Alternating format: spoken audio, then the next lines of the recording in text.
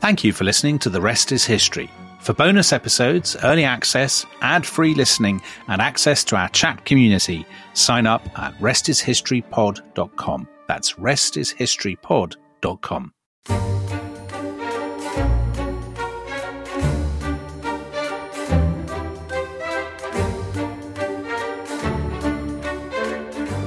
What is it but nightfall? No, not night but death. Was it needless death after all? For England may keep faith for all that is done and said. We know their dream, enough to know they dreamed and are dead. And what if excess of love bewildered them till they died? I write it out in a verse. MacDonagh and MacBride, and Connolly and Pearse, now and in time to be, wherever green is worn, are changed utterly. A terrible beauty is born. So, Dominic, those are the closing lines of William Butler Yeats's great poem, Easter 1916, written about the Easter Rising, which we began this series, it seems a long time ago. Several centuries ago. with the proclamation read by Patrick Pearse outside the GPO, where we are currently sitting as we reach the fourth and final episode in our great sweep through the history of Ireland and its relations with and Britain. It's extraordinary to be doing this story, the Easter Rising, 1916. Surely the most discussed, celebrated moment in Irish history. It's extraordinary to be recording that in the GPO, in the building that was the epicenter of the drama. We're looking out over O'Connell Street, the buses, the trams.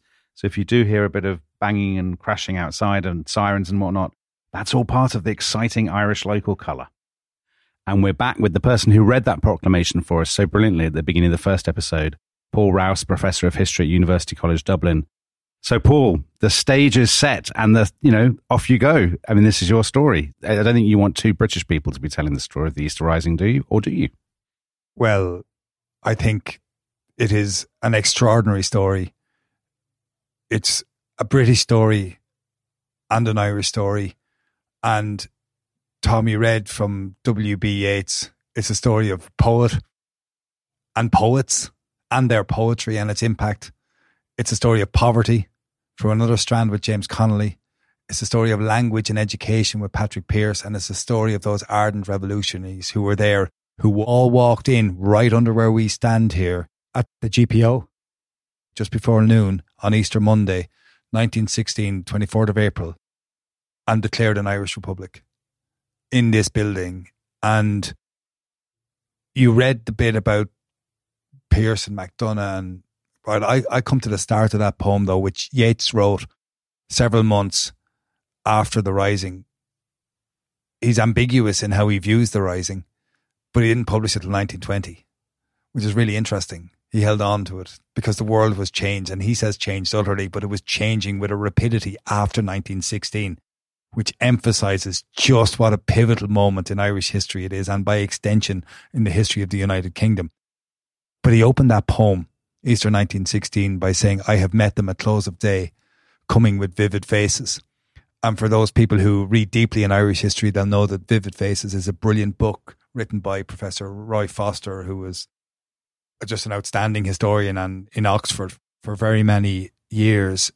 And that idea that I met them at close of day, these were people that were known to Yeats and known to Dubliners, known to people all around the place.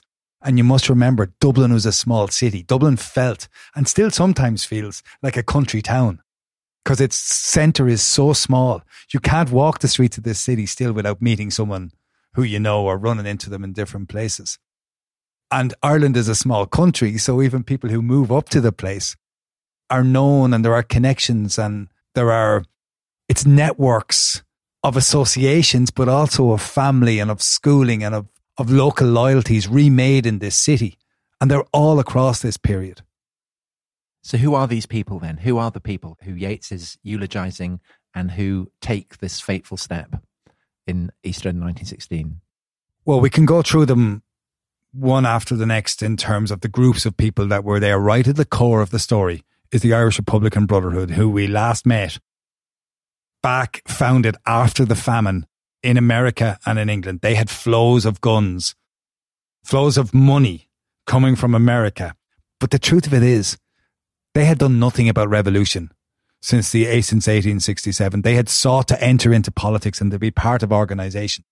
But they could not be considered to be successful. Indeed, they were mocked as a group of old people who really didn't do a whole pile. And if you look at one of their number, it was reconstituted in 1906, 1907. And it was a new generation took over the IRB. And one of them, to give you an idea of what they were like, one of them is Dennis McCullough. Dennis McCullough was brought into a pub in Belfast and sworn into the IRB. He was brought to the pub by his father. And it's a kind of secret organisation. Secret organisation, it's kind of revolution, like dedicated kind of to the overthrow. Yes, Freemasons. That's exactly it. And they're dedicated to the overthrow of British rule in Ireland. And by violent means, apparently. And McCullough in this pub was disgusted by what he saw. He saw a whole load of windbags who had no interest in doing anything. So he shipped them out one after the next, including his own father. When his own generation came in, the one person from the older generation who was central to it, though, was Tom Clark. So Tom Clark had been involved in a dynamiting campaign in the 1880s in England, was arrested, spent a lot of time in English prisons, came out around 1900, went to America for a few years, but in 1906 was living around the corner from here where he ran a tobacconist. And that tobacconist shop became a hub of revolution. People coming in and out of it, passing notes. He's reorganising the Irish Republican Brotherhood, who are ready to go. And at the core of this revolution is the Irish Republican Brotherhood, it was Clark who held a meeting just after the outbreak of the Great War in September 1914, who said, "We will strike before this war ends." He was disgusted that there had been no rebellion during the Boer War, and he was determined not to miss this chance. So Clark set on revolution, and later, in early 1915, set up a small military council to develop the plans. So they're at the core of everything that happens is the Irish Republican Brotherhood. The second group who are involved are a group of socialists, essentially the Irish Citizen Army, headed by James Connolly.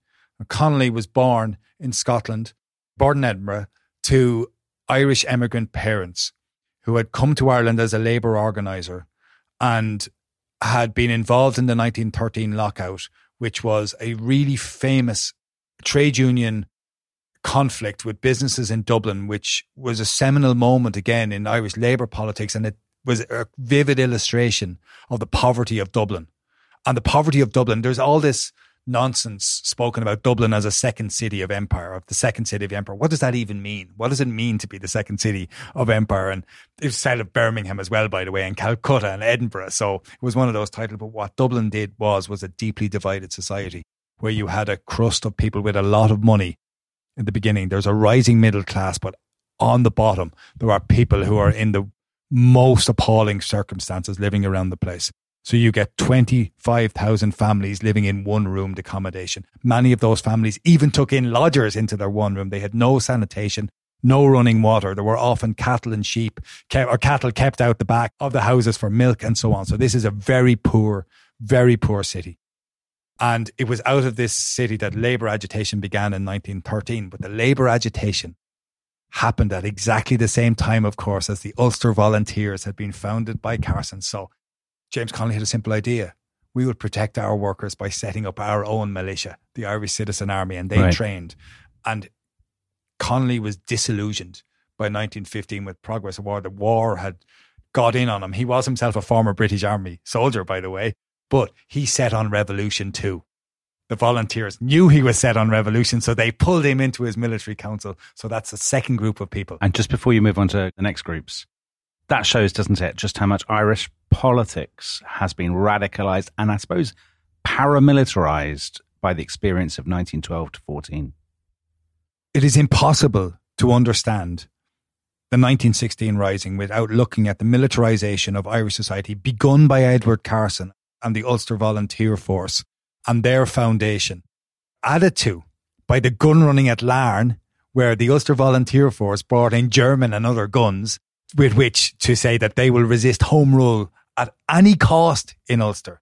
Radicalised also by the uncertain loyalty of the British Army in Ireland through its Curragh Mutiny, essentially says we will not dispossess the Ulster Volunteer Force of those guns which they have brought in. I mean, how extraordinary is it that the British Army could not be relied on to do the will of the British government? What a statement of the state of British politics that is. But the Irish Volunteers, under Owen MacNeill, a professor of medieval history and early Irish history at University College Dublin at the time, and a complete and utter rebuttal to the idea that academics are useless, founded the Irish Volunteer Force after writing an article called "The North Began," and they too began to run in guns through 1914. And you get this split then after the war when John Redmond asked those volunteers to join the British Army and fight for the Empire, thereby guaranteeing home rule. The volunteers split. I'll come back to explain that split more fully when we talk about more people in it. But what it meant was that there was a standing army of 10 to 15,000 people who were in Ireland, the militia, who were there to be tweaked towards the idea of revolution. But that militarization of Ireland, you're right, like Dominic, it's fundamental to the context in which there are guns and people out parading in Dublin. So the other groups that are involved, so we've got the IRB, the Irish Republican Brotherhood, the Irish Citizens Army, and there are other groups as well. So there are poets, there are educators. There are more ideas. There are more ideas than groups. So you've got a groups of kind of Catholic intellectuals, people like Thomas MacDonagh. Again, these people are brilliantly described in Vivid Faces, and their ideas are all over the place. And they're part of a kind of an Irish Ireland movement, which is all around the idea that, you know, Ireland should have its own culture. It's an awakening of ideas, using modern ideas. And you know the way there was British press would tell a kind of Biggles type stories for the late 19th century. You know, that idea of books or of magazines being put out. There were Irish versions of those stories where the heroes of 1798 and of 1848 and of 1867 were recast. Because one of the things that struck me reading about the Easter Rising is that a lot of the Irish nationalist organisations are definitely drawing on British models. Even the Irish Volunteers they're kind of doing drill like the British Army do. Their officers are kind of mimicking the style of British officers. Yeah, I mean, so, and that whole cult of kind of manliness, we did an episode on King Solomon's Mines a few weeks ago. This has been kind of Gaelicized, I suppose you would say. Yeah, they Gaelicized it by turning it on its head. So you have the English model of sport in Ireland. You have rugby and soccer and cricket, and formed in modern clubs around Ireland, but they fly the Union Jack. They have the Lord Lieutenant as their patron. So in the middle of the 1880s, a group of Irish nationalists, but people who were sports lovers, founded the Gaelic Athletic Association and resurrected the game of hurling, made a game which they called Gaelic football, took control of athletics and said, right, you choose English laws for sport or Irish laws for sport. Now, of course, the reality of people's lives are that people don't necessarily live like that. They want a little bit of this and a little bit of everything, really. But that's there. Those ideas are there in the background. It's English popular culture is everywhere. Yeah, in Ireland in the late 19th and early 20th century. There's a sort of Boy Scout aspect to this, isn't there? Yeah, so Na Fianna Éireann is a remaking of the English Scout movement, except soaked in the history of Irish republicanism and the idea of Irish separatism. And loads of those guys walk into this building with Pearse in 1916. And that really, really matters to the idea of a creation. And this is the last thing, this last group of people who are influenced by the idea of Ireland, by this notion. And there's a school not far from here, St. Andrew's National School.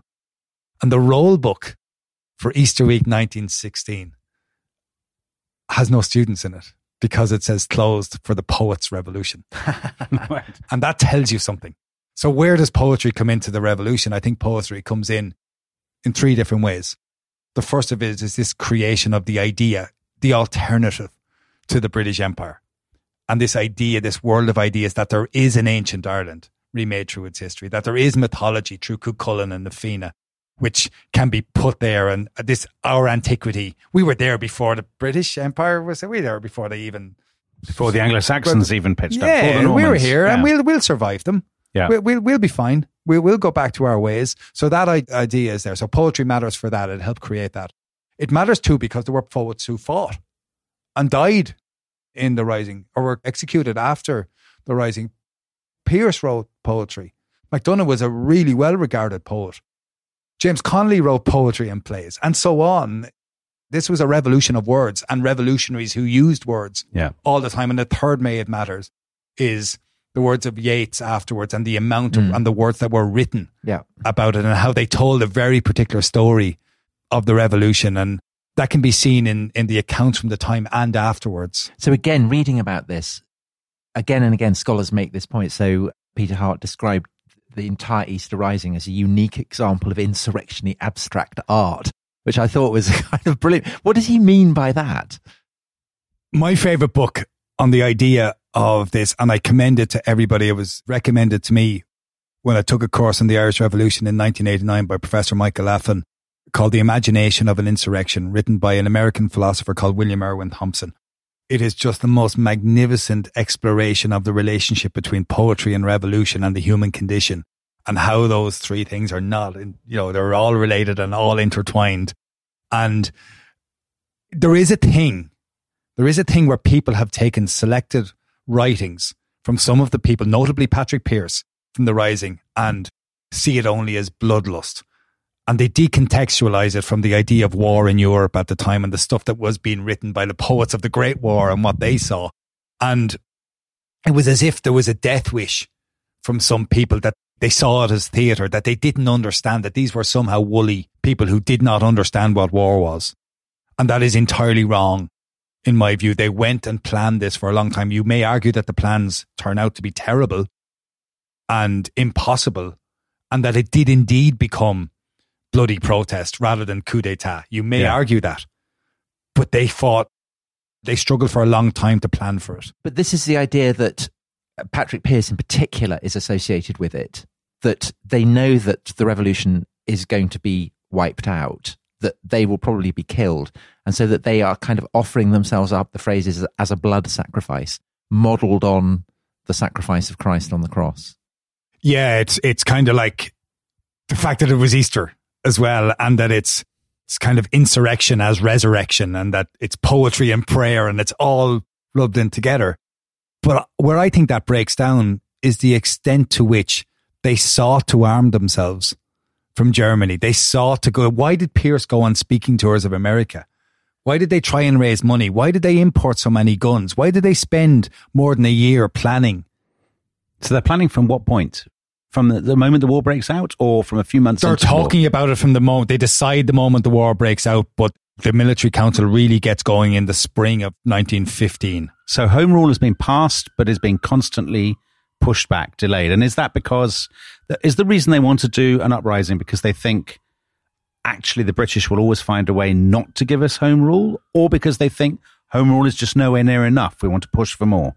So the view is that Home Rule is not enough, that because of the limitations to do with finance and on defence, that really it's anemic and it doesn't amount to anything approaching independence. Right.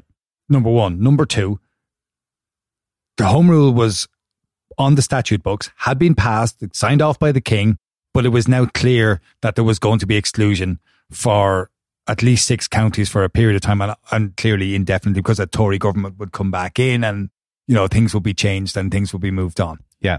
And there was that old adage of Irish republicanism, which ties in with the idea of Ireland being dangerous because of its links with France and Spain. But this is it recast in a different way. The gallant allies in Europe.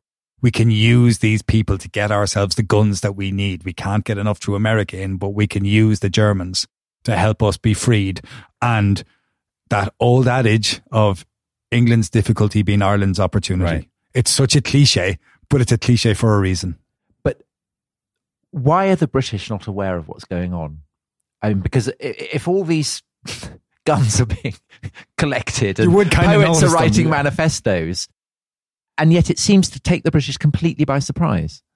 John Dillon makes a speech in the spring of 1915 in Scotland. So John Dillon is the... I should explain that, yeah. So John Dillon, back in the spring of 1915, John Dillon, who's John Redmond's number 2 in the Irish Parliamentary Party, is making a speech in Scotland, and he says, listen, there's a load of talk at the moment about there's going to be a rising in Ireland in the next while. He says, they're not going to do that. Like Michael Fish with the report of the hurricane. It's not going to come, yeah. But they know people are talking about it, Patrick Pearse and whatnot, but they think these are just, it's like students in the pub talking about revolution. I mean, this will never happen.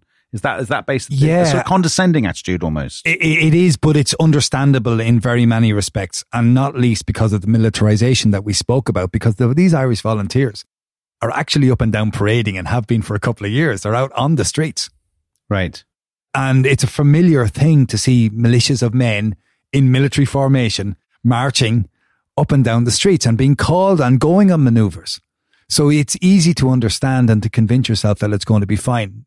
Another reason, of course, is that John Redmond, was telling Augustin Borrell, the Chief Secretary for Ireland, and telling Dublin Castle and telling Wimber, they all knew, oh no, the worst thing you can do here is to move against these guys. Then you will cause revolution. Yeah, of course. I mean, that so often happens, right? Yes. So move against them, try to suppress them, and you will give them a cause. Yeah. And essentially, you can understand a lot of 1798 by understanding that approach. So it became British. It was the Commission of Inquiry after the Rising blamed Augustin Borrell, and blamed Dublin Castle for their failures before the Rising. I think it's much more, it's not as clear as that. I think that's easy. It's an easy way to do it, but it doesn't hold water. So before we go to the break, Paul, and get into the actual story, the narrative, the character who more than anybody else embodies the spirit of the Easter Rising, we've mentioned him a couple of times, but we've never really explained him, is this guy, Patrick Pearse. So he's actually been missing. You know, when we did the Home Rule crisis and all that, his name never featured at all. I mean, I don't know. You said that everybody knew everybody in Dublin. But who is he? Is he a big figure? And how is it that he, more than anybody else, becomes the walking embodiment of this kind of the spirit of this extraordinary year?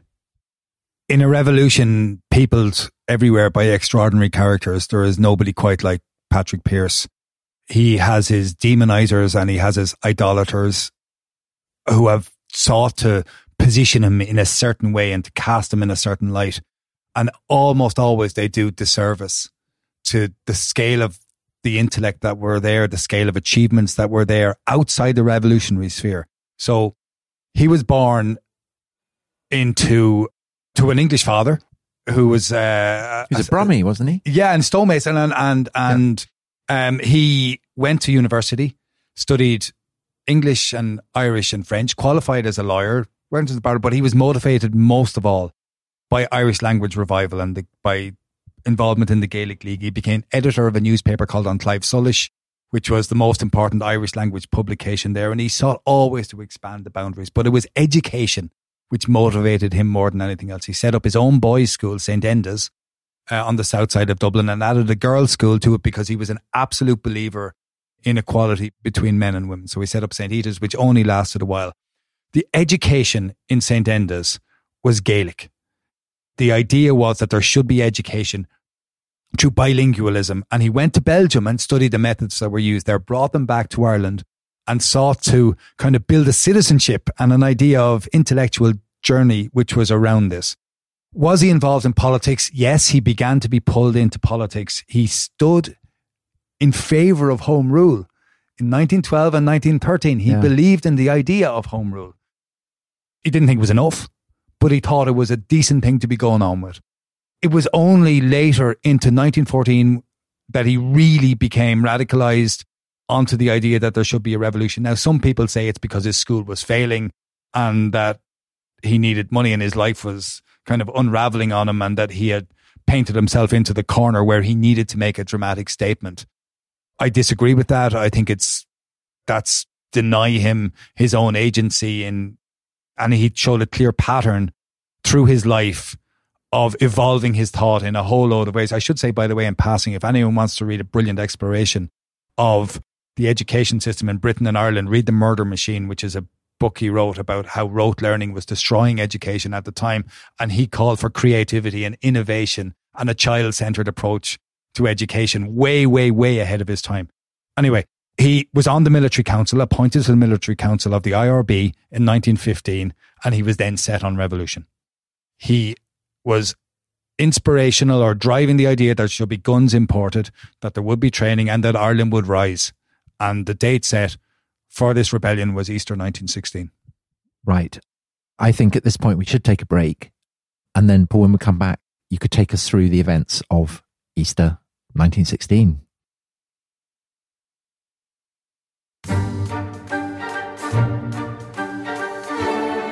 Welcome back to The Rest is History. We are entering the final lap of this mighty Irish marathon.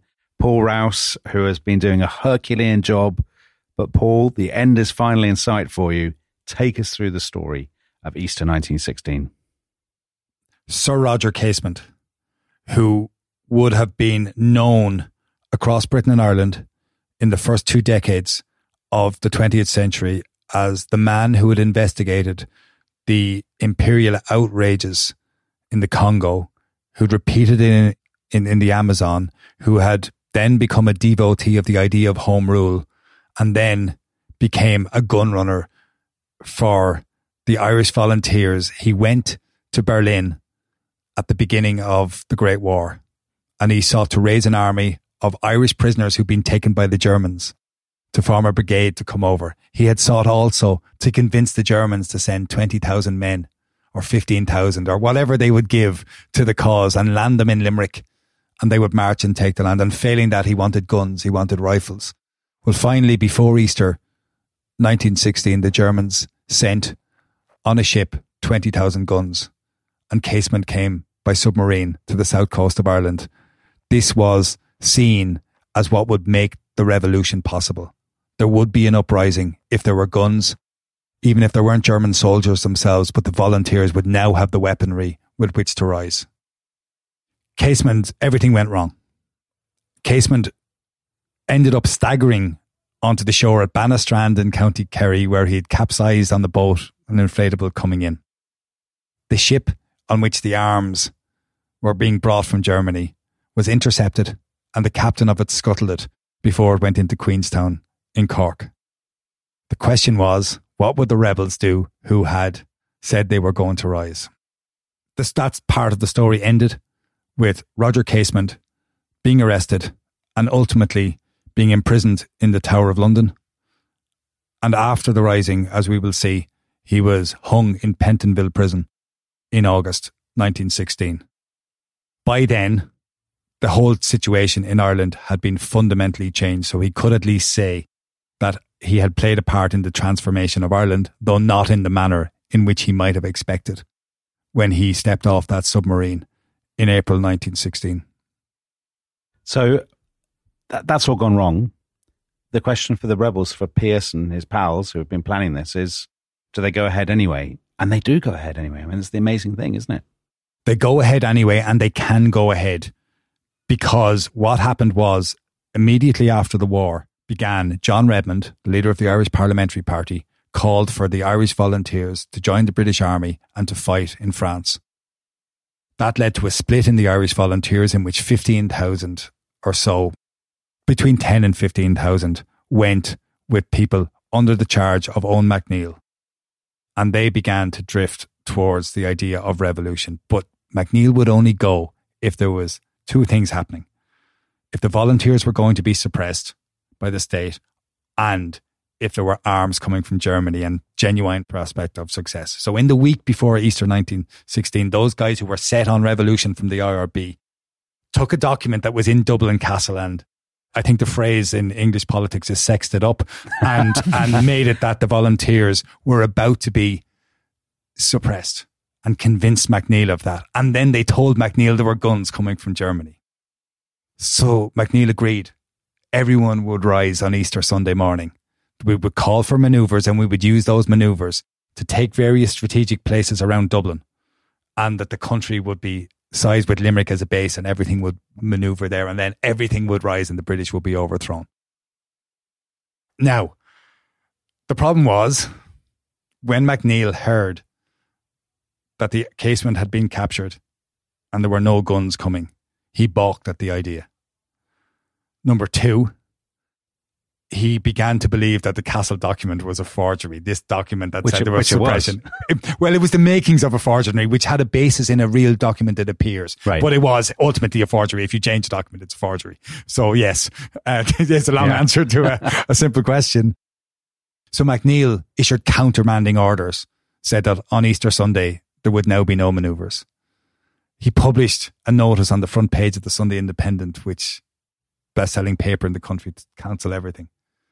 So now the rebels, with Pearse and Tom Clark, they're in Connolly, they're in a quandary. What do? They made a fateful decision. They said, we won't go on Sunday, we'll go on the Monday instead.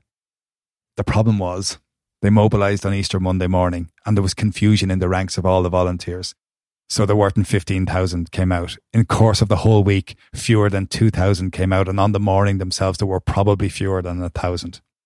So into this building here, just after noon, they gathered in Liberty Hall, just down along the river from us here, which was the headquarters, which had a sign hanging outside it, "We serve neither king nor Kaiser." They walked out through the doors of there and they headed to various parts around the city in their mobilization. They walked through these doors here. There were 5 soldiers on duty. They shot a sergeant in the face and they took over the General Post Office. And wasn't there was one very unfortunate British soldier who was here buying stamps? Incredibly bad timing. His timing was not ideal, and apparently he got access to a bottle of brandy later in the week, and he took a lot of minding, I think is the phrase that was bandied. So they walk in. I mean, a small group of them, ultimately, compared with the 15,000 they were hoping for. What's the reaction of the people of Dublin when these guys pitch up and they say, listen, everybody, it's a revolution, a republic? I mean, the people who are buying stamps, going for lunch, going about their daily business, I'm guessing they're not swept. I mean, knowing crowds as I do in history, they're probably not swept up instantly by revolution enthusiasm, are they? No, because they're used to people parading on the streets, and now Pearse is outside in his uniform reading a proclamation of a republic which they can't conceive of. And there are people there who are mocking. There are people who've got family who are fighting in the British Army in the front. There are people looking at him in bemusement. And of course, there were others, of course, who were happy. Yeah. They see it as revolution. But it's what happens next is really important. The rebels then began to put up barricades around the city. So they begin to stop life in the city. And they attack Dublin Castle. And it is at Dublin Castle that the first shots of the revolution are fired and a policeman is killed going in. Now, we know in hindsight, and everybody says this military plan was terrible. Why didn't you take Dublin Castle? Why didn't you take Trinity College? Why did you take the list of buildings that you took? Why did you go to the GPO? Yes, it's a grand building on the best street in the city.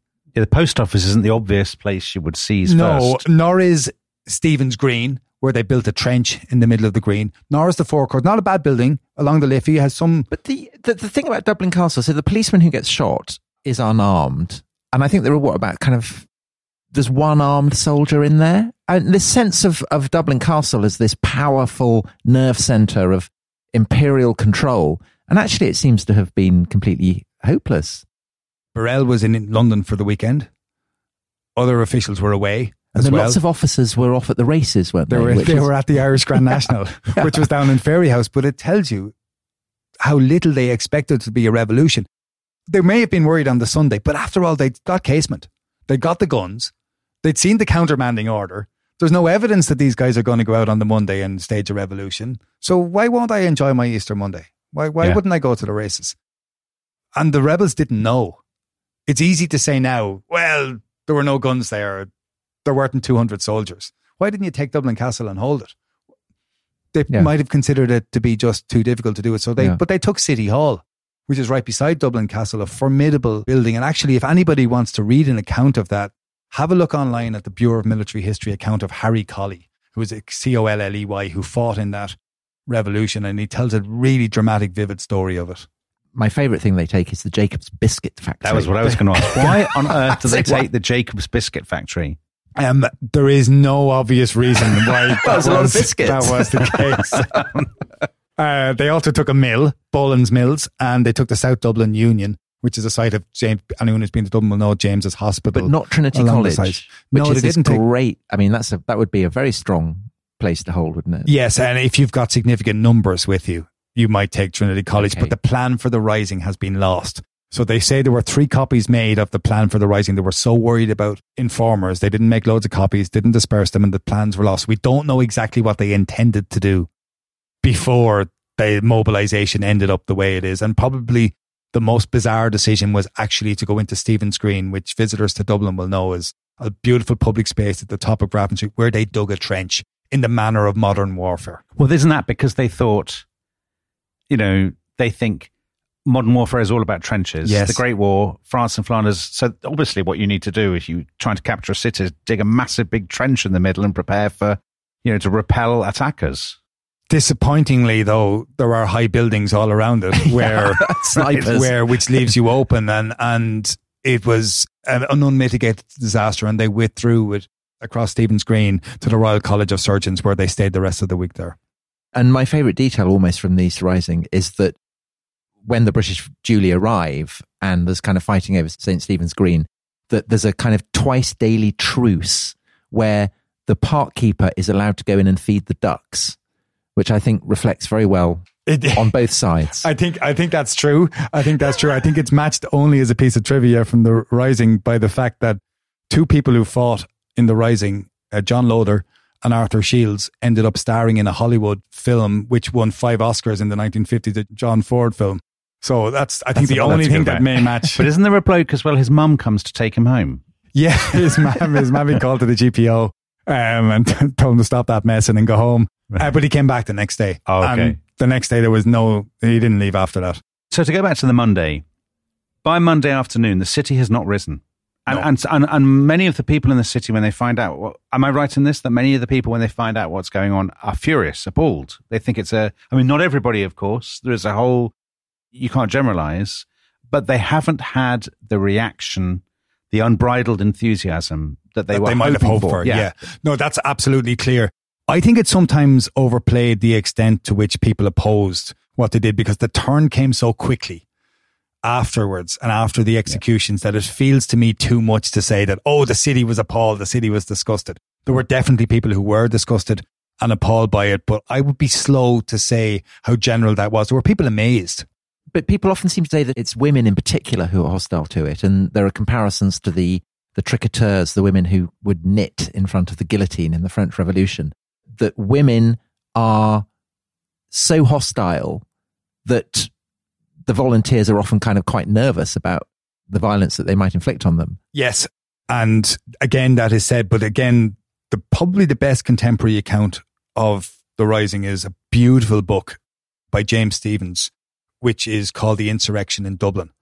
And he talks about that idea of resentment at the rebels from particularly women on the streets. And so we can't deny that that's the case. It's the extent of it and how quickly it changed, I think, is that issue. Number one. Number two, he has a brilliant line in it when he talks about the rumours that were sweeping Dublin when this happened. Cork had been taken. Munster was in rebel hands. The English were surrounded and in their barracks and couldn't leave. The country had risen. As he said himself, rumours were created and winged in the course of that week, and they spread through the city. But the British are not surrounded, and presumably troops are starting to be mobilised and brought in to try and pacify the Rising. So what's the process by which the British come into Dublin? They come in without any difficulty at all, because the rebels have not cut off the strategic ways into the city from Kildare, from the Curragh camp. So they come in easily. They stabilise the situation in Dublin Castle. It's clear by Monday evening that it's fine. By Tuesday, martial law has been declared. They bring 4 18-pound artillery guns up from Athlone, and they're set up near Trinity College there on Westmoreland Street. And they begin to send troops over from Wales. They put troops on the ships.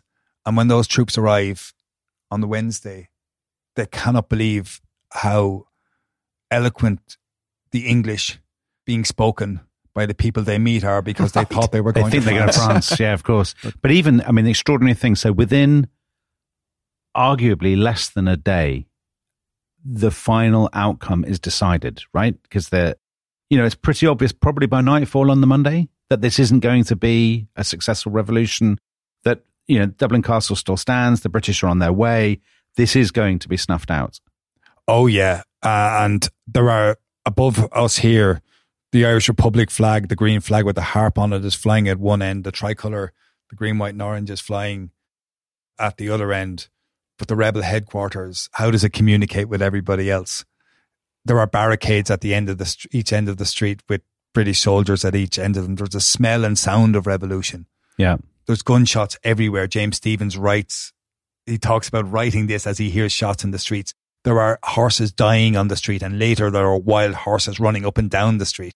And then there's looting everywhere around the city. And they loot cricket bats, don't they? They looted. I think there are some incredible scenes. So there's the scene of 5 people pushing through a Dublin street carrying a grand piano, 5 of them which has been looted. And there are people who loot cricket bats and balls, and they play cricket on the bottom of Sackville Street.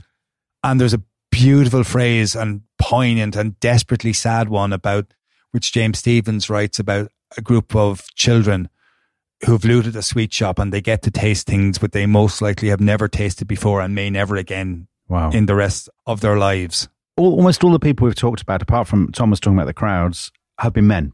But there are women involved in the Easter Rising too, aren't there? Yes, and they're extremely important to the Rising and to the idea of the Rising as well. And they run from somebody like Constance Markievicz, who was from the Gore Booth family, very Lissadell House, very familiar to Yeats. And she is a figure who was in Stephen's Green, was involved in the Irish Citizen Army. I saw herself and was seen by others as the leader of that group who were up there and who were retreated to Dublin Castle. She fired apparent claims to have killed somebody, or there are claims that she shot one person there. There are others such as Margaret Skinner, who came from Scotland to come over and fight. And Countess Markievicz has a tremendous costume, doesn't she? And this also seems to be part of the Easter Rising, is that people want to look good for it. The imagery of the Rising matters, and it certainly, she was wearing a hat with ostrich feathers, and it was quite the statement, I think, when it was out there. And it has led, I think, to an unfortunate image of her as being excessively vain, and there is no doubt she had a certain vanity and do that. But she was also famous for her diligence and her committee work and her willingness to do all the hard work, as well as she wasn't there for the glamour of revolution. She had worked exceptionally hard to create that revolution. And if you look at the women who were in the Rising, they span people from that elite of Irish society right down to people who came from the very poorest circumstances and found a sense of liberation from being treated as equals within the Irish Citizen Army. Now, we can't dress this up. We cannot pretend that all the men who were out in 1916 reviewed women as their equals. It's obvious that they didn't, and they certainly didn't. Some people didn't want them there at all. Some men didn't want them there at all, and some definitely didn't want them firing guns. And they were seen as being there to do the catering or the medical work. So it's not, we have to be careful here in how that is presented. And what about the British? When these soldiers arrive, they think they're going to France, and they find that they're in a city within the United Kingdom. What is their take on what is happening? Well, first of all, you look at the soldiers who walk in from Kingstown, now Dunleary, in the south side of Dublin. They walk in, a group of them goes on the wider road in through Donnybrook, and they're fine. They make it to Stephen's Green in that area without problems. But there's a group come in along Northumberland Street, and they've been set up by an outpost from Avon de Valera's crowd who are in Bolam Mills, and they run into an ambush. And there are the guts of 250 British soldiers who are killed or wounded, being caught in the crossfire between about 17 or 18 rebels. One rebel talks about how the gun was too hot to handle. He'd been firing it that often, and that was almost like it was Charge of the Light Brigade idea that we will go through this road and we will take Battle of the Somme, coming out of a trench and discharging, which comes in very, very quickly afterwards, of course. And again, by the way, it's a formidable foundation stone for Ulster Unionism and central to Ulster Unionist identity. But in that, it is clear on Wednesday that there is only going to be one result. If there were any doubt, because the Helga, a gunboat, comes up the Liffey and stops, first of all, beside Liberty Hall, which is along beside the Customs House. There's nobody in Liberty Hall, but it's a statement. This is where the rebels left from. This is the home of anti-capitalism in Dublin, and they blew it to pieces. Yeah. Meanwhile, by Thursday, this building here is being subjected to a barrage of artillery shells and incendiary shells coming from across the river. They're not attempting to storm the buildings. Storming buildings in urban warfare would have been incredibly difficult. A lot of loss of life. So they just take this place and they essentially burn it. So there is an incredible description of that. So this is Louisa Norway. She is, who is Louisa Norway? She is the wife of the head of the post office, Right. Arthur Norway. And so she wrote, it seemed as if the whole city was on fire, the glow extending right across the heavens and the red glare hundreds of feet high, while above the roar of the fires, the whole air seemed vibrating with the noise of the great guns and machine guns.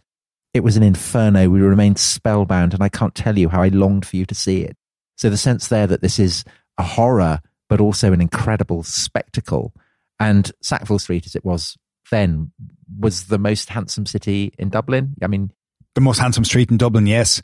And as the Freeman's Journal wrote afterwards, the most handsome street in Europe had been destroyed and turned into a room like you would see at Ypres. And it was a simple case.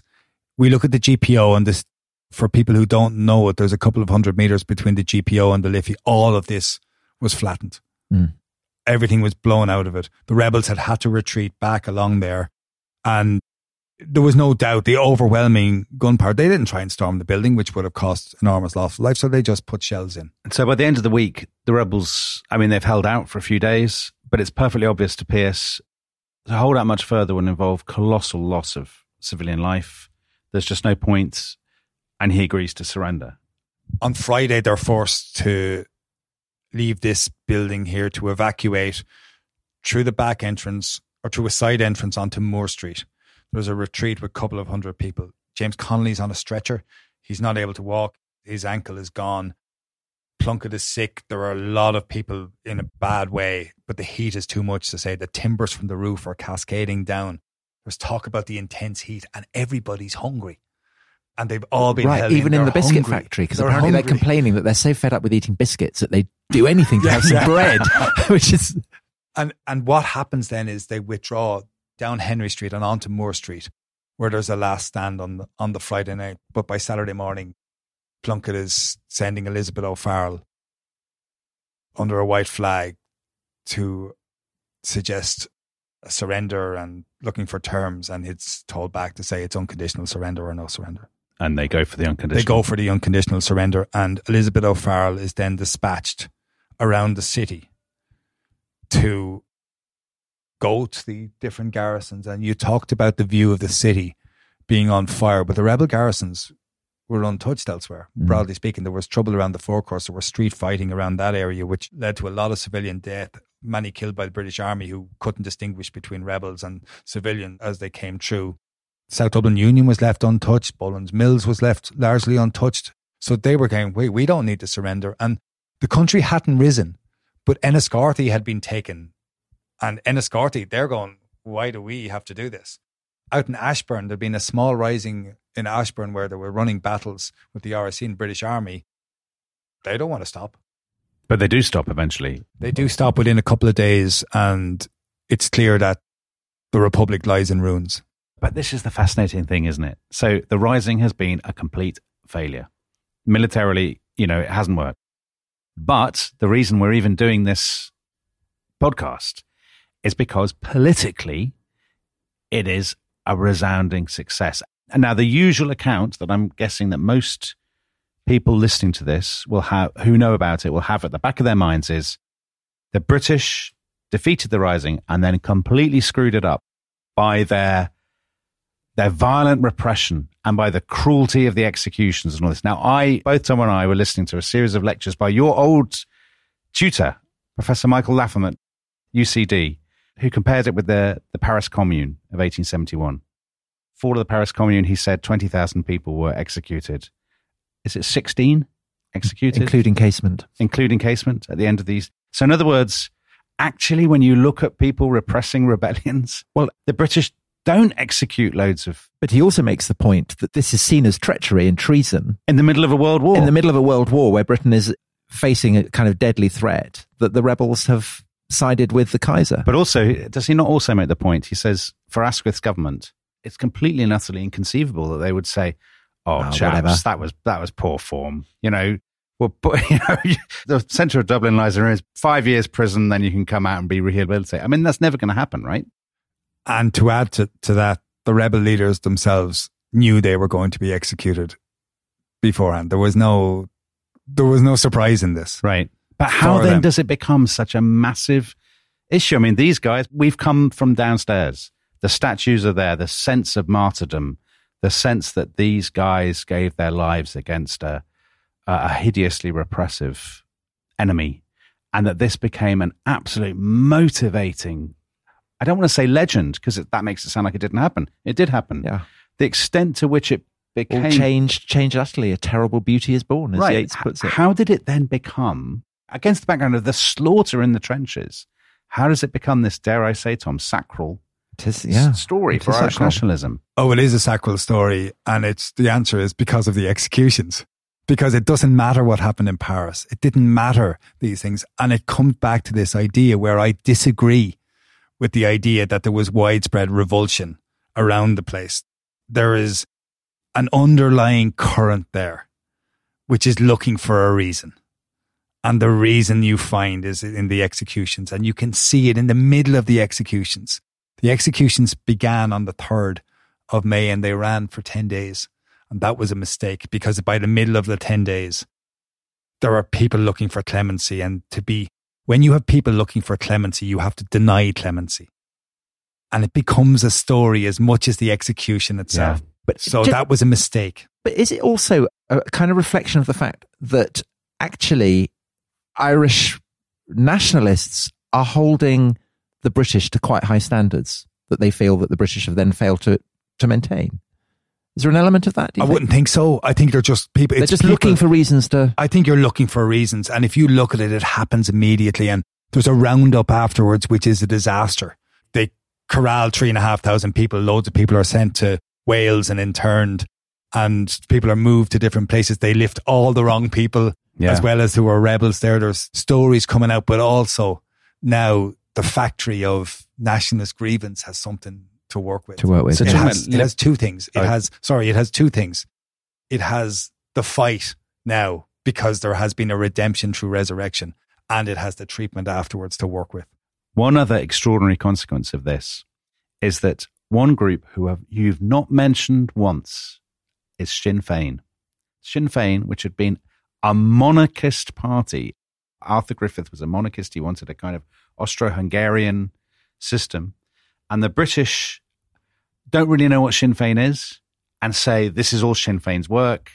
This is a Sinn Féin uprising. And they basically, the reaction to the Easter Rising creates Sinn Féin as a mass revolutionary party, I guess. Does it? Is that right? And it begins by things like Sinn Féin being named. So, for example, the Irish Times publish a handbook, which is a huge seller, sells out of the rebellion, a couple of 100 pages with pictures and portraits and of the leaders, and they call it the Sinn Féin Rebellion. So the idea, Sinn Féin is an idea. It's an accumulation of the idea, and Sinn Féin in Irish means ourselves. And it captures an idea beautifully. Now, Sinn Féin had nothing practical to do with the rebellion at all, but it now becomes a vehicle for people to push into. Right. And push they do. Course. But it's amazing. It's amazing some of the things that happen. Within a month, there are prisoners who've been wrongly lifted or had nothing to do with the rising are coming back on ships, and they're being met at the quay by loads of people wearing tricolours. A year after, there are requiem masses for the executed of 1916. Huge crowds are going. There's now taunting of the soldiers in the streets. A year after the rebellion, on Easter Monday, 1917, a group of people come here to the rubble of this site, and they gather to say the Irish Republic is not dead, that the Irish Republic transcends time, that Pearson Connolly and Clark and Kant and McDiarmid, and MacDonagh, by the very fact of establishing their provisional government, by signing that proclamation, by leading revival, had made certain the idea that there could be no unity. So that raises a wonderful counterfactual. What if the rising had been cancelled? What if, the casement, the failure of the gun running that you started this part of the episode with, what if the rising doesn't happen? Is the course of Irish history different, or would the trigger have come at some point in the 1910s anyway? Yeah, it's a brilliant question. And this idea of the counterfactual of this period has been looked at by, say, for example, someone like Professor Alvin Jackson up in Edinburgh, a brilliant historian, who's looked at what would happen if home rule had been granted, for example, and things. And it's one of those things that it's really difficult. What I can say is there is a strain of Irish society which never accepted the idea of a United Kingdom. And in the middle, there was a huge swathe of population who, they were Irish, they were not British. And it comes down to language as well and terminology. Ireland was never part of Britain. There were people who identified and still identify as British who lived in Ireland, but it was part of the United Kingdom of Great Britain and Ireland. That geographic boundary had to matter. Mm. And maybe in time, things would have been dissolved to the point where it wouldn't matter anymore. But there was no evidence in history that that would be the case. Right. But it does go ahead. And Fergal McGarry, brilliant book on the Rising. Yeah, it's a fantastic book. He describes the proclamation with which we began this series as a stunningly ambitious act of imagination. And the amazing thing about it is, as you've been saying, that this stunningly ambitious act of imagination creates a reality that maps onto the act of imagination in the long run. Because what happens in due course is the War of Independence, the Civil War, the establishment of the Free State, the independent state of Ireland that exists now, kind of does follow from this to a degree, doesn't it? And you look at some of the people who are here, who came back, and we didn't mention the people who came from England or Scotland to fight in this rebellion, one of whom was Michael Collins, who came back having worked in the post office in London for a while. And they learned the lessons, because there had been a dispute in the volunteers before this on whether they should be going into a hedge campaign, as in it would be guerrilla warfare. But they learned the lessons. They never set up in a city again. They go for guerrilla warfare. And it is the rebels who are from here. They build from this. And they build out into success, where the idea of anything less than ultimate independence will not be acceptable. But that is another story, is it not? Tom, we will clearly have to return to Dublin at some future point to do the rest of the story, the War of Independence, the Civil War, Ireland in the 1920s and so on. I know we're also going to do a series about the Troubles at some point, so more Irish history to come. And I hope Joyce. Tom's desperate to do Joyce, because Tom wants everybody to know, and this is really what this series has been about. This is the story we want people to take away, isn't it, Tom? That you once won a T-shirt and a James Joyce themed pub crawl quiz competition in Dublin. Yes, but I don't want that to be the note on which we end, Dominic. No, well, it won't be, because we should say a massive thank you to Paul Rouse, who has performed manfully. We've asked an awful lot of you, Paul, because basically your brief was to do all Irish history.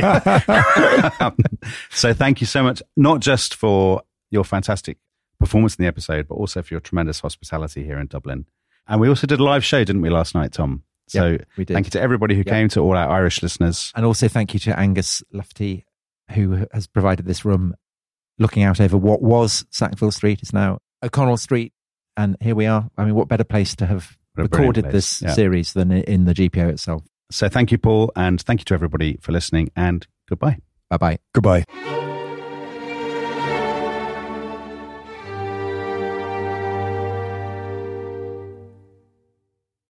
Thanks for listening to The Rest is History. For bonus episodes, early access, ad-free listening, and access to our chat community, please sign up at restishistorypod.com. That's restishistorypod.com. Hi, Rest is History fans. If you want more Tom Holland in your life, and frankly, why wouldn't you? I have some good news for you. I'm Emily Dean, and I'm thrilled to say that this week Tom is a guest on my podcast, Walking the Dog, where you get to hear well-known faces at their most relaxed, because I talk to them over a leisurely outdoor stroll with my dog Raymond. And you can join us this week for a very special 2-part in-depth chat with Tom Holland. And yes, I'm afraid I did ask him this question. Tom, how often do you think about the Roman Empire? I think about it a huge amount. In fact, there are days where I barely stop thinking about it. My brain is occupied by the Romans. It's like Gaul. If you want to hear more of my chat with Tom, give Walking the Dog a listen this week. And while you're there, you can take your pick from episodes starring the likes of Ricky Gervais, Jack Whitehall and Jimmy Carr. What's that, Raymond? Yes, The Rest is History did do an episode all about the greatest dogs in history. No, you weren't in it. Most spoilt dog in history, maybe.